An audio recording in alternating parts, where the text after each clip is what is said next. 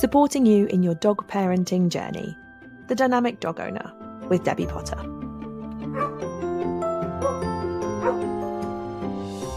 Hello and welcome to the first edition of The Dynamic Dog Owner. I am so excited to be launching my brand new podcast and discussing all things dog. I have worked with dogs for the last 8 years and I've helped numerous families and owners to feel more successful in their dog parenting journey. My aim for this podcast is to support as many people as possible in their canine parenting journey. I'm a wife, mum, currently have 3 retrievers, so I really do understand the struggles of juggling everyone's needs in a busy family and in daily life. Over the first few episodes, we are going to be focusing on providing some top tips about helping you to be as confident in your journey as possible. I'm going to introduce me, my dogs, the business, and what we do. So this first episode is about how you can have a more positive outlook on your journey as a dog parent. Often we forget that there's people at the end of the dog lead, and it's not just about training our dogs, but it is more about us building a relationship with our dogs. So let's dive straight into it. How can we be more positive? First things first, everybody struggles with their dogs at some point, whether it's with one little thing or numerous things. Everyone does. As people in general, we put a lot of pressure on ourselves in life, in work, in expectations. We set the bar really high. And in turn, we also do this with our dogs. The pressure for us to be a really good dog owner, but also the pressure we then put into our dogs because we want them to be the best they can be and we have such high expectations. Naturally, then, because we've set really high expectations, we feel bad when we don't meet them or if we make a goal and we don't stick to it. I recently made myself a post-holiday goal. I've not stuck to it. So it's normal. We've got pressure from our families, from friends, from the public to have the perfect dog. But my question is always, what is the perfect dog? I have 3 dogs. And I'll tell you all about them in one of the future episodes, all different ages. And they all have areas they struggle with or things they found difficult.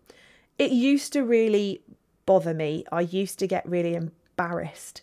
I used to have a lot of expectation that my dogs had to be well behaved.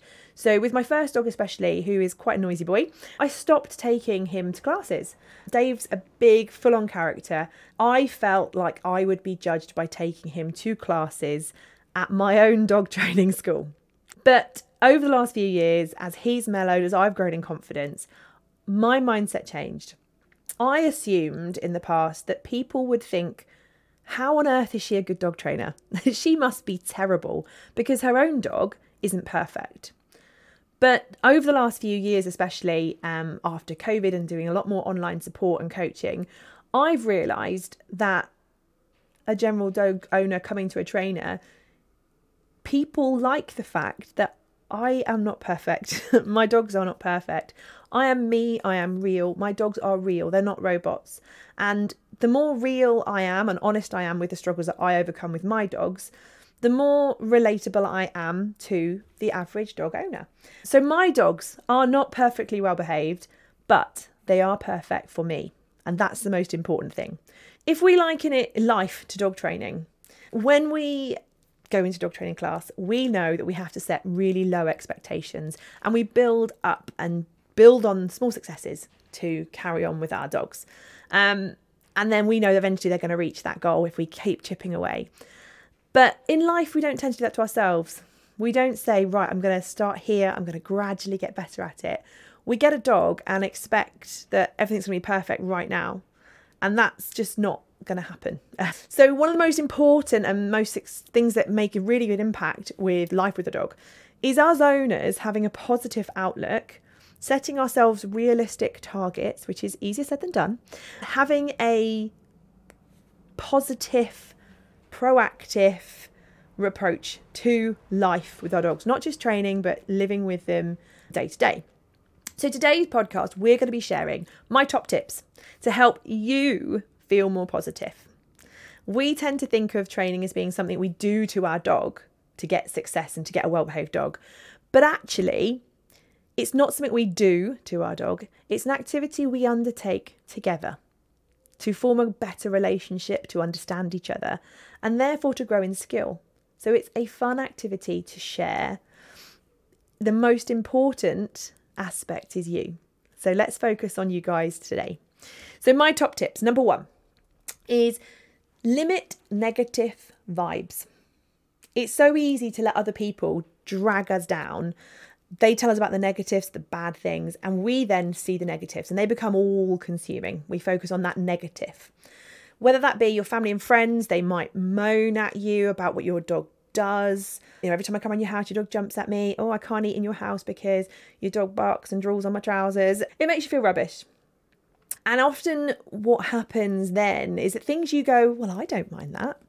I'm not bothered if my dog drools on my trousers while I eat. Because other people highlight them, they bring them to the forefront of your mind and you go, oh, maybe that is a problem. And of course, some people will highlight it to you to say, did you know, I think you could probably improve this. This isn't quite normal. Some people will maybe be really trying to help and support you and just point it out and say, I've got a tip that might be able to help. But others will literally just be moaning about your dog. They may not be dog people. We've all got people in our lives who don't love our dogs as much as we do. I do too. Everyone does. So some people are going to try and give you encouragement, constructive criticism. Other people are just going to moan. And what does that do? Is that helpful to us and our training and our life with our dog? Absolutely not. Those people are going to encourage you to focus on the negatives, the bad points, bring those to the forefront rather than those little bits of progress that you see each day and go, oh, actually, we've made really good progress. They're likely to make you feel deflated and unsuccessful and make you feel like you're not making the progress that you thought you were. It's not always going to be possible, but if you can, let's try and limit these situations, these negative vibes. Let's put ourselves in a situation where we're going to succeed and feel positive. And that may be that these people who do make you feel bad about your dog or the progress you're making, we create situations where we're not necessarily avoiding the problem, but we're avoiding those negativities. So that may be that if you've got a friend who isn't keen on your dog, rather than them coming to your house and moaning, go to their house instead. Leave your dog at home where your dog's happy. Let's avoid the situation. Let's go to their house. They haven't got to enjoy your dog if they don't like it. They haven't got to deal with the drool and the slobber or anything else it is they don't like or the jumping up. You are then helping yourself to be positive by limiting that negativity. If the situation isn't there, you aren't going to feel negative. So it may be if it's a friend you go out to coffee with or you go out for a walk with, and again, they don't like your dog. They moan about the fact that it pulls on the lead and it doesn't recall when you're out or whatever it may be. They just aren't into dogs. Leave your dog at home and go out together. There's nothing wrong with leaving your dog at home to avoid a situation happening, quite simply, and create a more positive environment for you. And it may be if you can't avoid that person coming to your house, whether they be a grandparent coming over or a babysitter or a window cleaner or a hairdresser, whatever it may be, we can take our dog out of that situation. Arrange for your dog to be elsewhere when that person visits. Not necessarily for that person's benefit. It's your house, they're welcome. The dogs, if they're coming into your house, that dog's house is theirs, they're welcome there. But to avoid you having to deal with that situation. So, classic example, I have a hairdresser that comes to my house, Lara, she's amazing. She's wonderful. She's been cutting our hair for me and my girls' hair for, probably about 10 years now. And she's met all my dogs come through as puppies and she's tolerated them all and they all have their little quirks. But 2 of them just cannot stand the fact that I am in the kitchen with the gate shut and they're not allowed in. So is it an enjoyable situation for me? Is it a nice working environment for Lara if my dogs are there getting stressed? Absolutely not. I get a little bit stressed. I can't enjoy my hairdressing experience, which is supposed to, as you ladies and gents, if you have your hair cut, should be a nice, calming, relaxing time. If it's not, then what's the point? You pay to have your hair done to make you feel good about yourself. I don't want to come out of that situation feeling negative. So I always arrange to have my hair cut when my husband's home. He takes the dogs out. So the dogs get a really nice long walk. They're happy. He's happy. I'm happy and relaxed at home. Limiting those negative thoughts, negative vibes from other people will help you to remain positive. The second tip is to find your tribe. We've talked about the negatives and the people who drag you down or make you feel not so good about your journey. But what about those people that absolutely raise you up? Your cheerleaders, your supporters, the people who go, God, I saw that. You've made so much progress. Did you notice? Have you seen how much progress your dog's making? Those people are the ones you want to surround yourself with. Trying to find a community of supportive dog lovers who understand your struggles, appreciate what you're going through, have been there and done that. They recognise your efforts, support you when it's going bad, help you out, give you tips, and most importantly, they celebrate your wins. Those type of people are going to boost you up, and they're going to be invaluable for you to have a positive mindset and therefore, in turn, success with your dog. So find people who make you feel good. Make a little list. Who makes me feel good about my efforts with my dog, being around my dog? Who supports you? Who inspires you? Who really cheers you on? That could be your friends, family members. It could be someone, a dog owner you meet down the park who says, "Carl, well done. I've really noticed that your dog's pulling a lot less on the lead recently. You must have been working on it really hard." Whether it be social media accounts, both individual people and trainers, follow supportive social media accounts who want to give support and advice and boost you and help you out. You could find books, blogs, podcasts, a training school, a group of people who want to have a dog community, people that make you feel good about your dog and your journey. Find those people, or even if it's just one or two to begin with. How can they help you to feel more positive about your journey? Top tip number 3 is it's your home, it's your decision. Remember, it is your home. What you say goes. You are the only one to set your goals and your expectations for you and your dog. There is no right and there is no wrong. I would say as long as you're happy and you fully understand your choices, that's all that matters. Whether you want your dog to sleep downstairs, sleep on your bed, they're allowed on the sofa, they aren't, it's your decision, it's your house. So if someone comes to your house and moans that your dog's sleeping on the sofa, they don't live there. My choice, my dog sleeps here. Don't let someone tell you that you shouldn't be doing it that way. That's bad. They should be maybe educating you. This is why I would suggest it's not amazing, but have you tried doing it this way? So that's, again, important. If your lead work isn't perfect, but it's perfect for you, then it's perfect. If you aren't ready or comfortable to let your dog off the lead, again, that's cool. No one can tell you when you should or shouldn't let your dog off the lead. You need to feel comfortable with it. So don't let other people's goals and expectations become yours. I am the first to tell people my dogs rarely go off the lead in public because I'm just not comfortable with it for many, many reasons. I'll go into it another day, another podcast, another episode. But I do have my own expectations, and just because everybody else is doing it or doing it one way or another, it doesn't mean you have to do it that way. Top tip number 4. Find the good things. Naturally, people, we are drawn down to the negatives. We find the things we're not happy about, the things we want to change, the things that went bad. We forget to look at the good. So rather than going, oh, my dog's terrible on the lead, oh, they pull, oh, they chew the sofa, focus on what your dog can do and what they do well.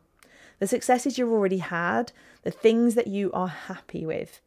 It's against our natural instinct. Most people find it really hard to focus on those positives. So find the positives and celebrate those wins. That will help you feel more motivated to make other changes to help you achieve more goals. Every time you think of something negative about your dog, your relationship, something you're doing together, try and reframe it into a positive thought. How can I spin a positive light on this? Okay. It's, again, they're not easy, these tips, but they will really help.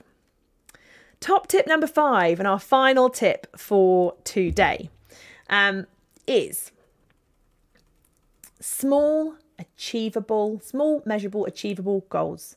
SMAG. It's a nice little acronym. So I believe that training is a journey. Life is about a journey, not the destination. Sit back and enjoy the ride. If we focus on destinations and end goals, we often get quite tunnel visioned and we focus on one thing and one thing only. We forget about all the other things that are going on either side of that tunnel. And when we reach the end of it, we're still not happy. So hence our journey isn't tunnel vision. There's lots of little paths that go off. Our journey is ever evolving. There's always little wins and things going on and steps along the way to our end destination, whatever that is. Focus on each step of the journey. This can be achieved by setting small, achievable goals. So firstly, they help you to focus on the activities that will get you to your end goal.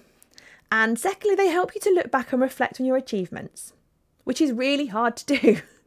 So on your negative days, when you're feeling a little bit dragged down or you've had a bad walk with your dog, you can have a little look at your positives and go, wow, actually, we've already achieved so much. We have done well. Yes, we've had a minor step back today, but we've done really well. So you've got a list of things that you know you've achieved. So a little task that I'd like you all to do, if you're up for it. So go and buy yourself a really pretty notebook. Have a page for a week. Put the week date on the top of the bit of paper and write down a list of things that your dog's amazing at or that you're feeling good about. Things they can do right now. You might have just taught them a really good trick. They might have just been toilet trained. They may have learned how to fetch. They may seem insignificant, but they're all achievements. They're all things that your dog couldn't do and they can now. Aim for 10. If you can. It might be hard if you can get 5, but really think long and hard about it. Don't rush it. So grab yourself a cup of tea or whatever it is and go and find a quiet spot. Stare at your dog while they're sleeping and looking cute. But think about 10 things if you can. It may be challenging, but write down those 10 tiny things that they can do, that they have already achieved, that make you smile, whatever it may be. After you've done that, I'd also like you to write down something that you wish your dog could do. It may be something, again, a massive task, like I want them to not pull on the lead. It may just be, I'd really like them to master the trick we've just been working on. We've been working on a spin and they're not quite there. Then, this is the important bit. What one thing, just one tiny thing, can you do over the next week that's going to help you reach that end goal? So tiny thing. It could be, for example, if it's lead pulling, it may be, well, this week, we're going to dedicate 1 minute a day to lead work training. You've got a little small goal that's achievable. There's no point saying, oh, we're going to spend an hour a day training, because realistically, every single day of every single week, have you got an hour to focus on training about lead work? Probably not. So 1 minute over the week is going to be more successful than anything else. So little example, say I'm thinking about my youngest dog, Fred. Things he can do. He can sleep through the night, which took him a little while because he's easily startled. He's only 2, so he's still learning. He can play fetch. It's a new thing. Again, he wasn't very good at bringing it back, but he can now bring things back. He's feeling more confident in himself. He can do a few tricks. So he can do a spin and he can do a high 10. There's a lot to talk about with Fred, so we'll focus on that in future episodes. But there's a few things he can do. He can now be groomed happily. He can have his nails trimmed. He can walk through doorways, which he couldn't do before. Something I wish he could do would be to not bark at people or things that enter into his environment when he's startled. So my small goal for next week would, for example, be I am going to, twice in the week, take him to a new place where new things are going to be to help him feel more comfortable with them. It's a small goal. It's 20 minutes of my week. If it's written down, A, we're holding ourselves accountable, but B, we will be able to reflect on it next week when we also write down our positives and things that have happened in this week. And it could be an ever-evolving list. It doesn't have to be 10 things every week. But it's a really nice way of us feeling more positive, but also having that little bit of accountability to ourselves to be able to reflect. Hopefully those top 5 tips have been really useful for you and to help you feel more positive with your journey. If you've got any feedback or you want to share your points, your good points, your bad points and your goal for next week, I would absolutely love to hear them. Drop me a message on social media. Hopefully you have enjoyed this first episode. It's been really great producing it. I'm really excited about our future episodes. If you have enjoyed it, don't forget you can subscribe so that you get a notification for the next episode. You can also leave a rating or a review, and I'd be really grateful to hear your feedback. Thank you for listening to The Dynamic Dog Owner with me, Debbie Potter. See you next time.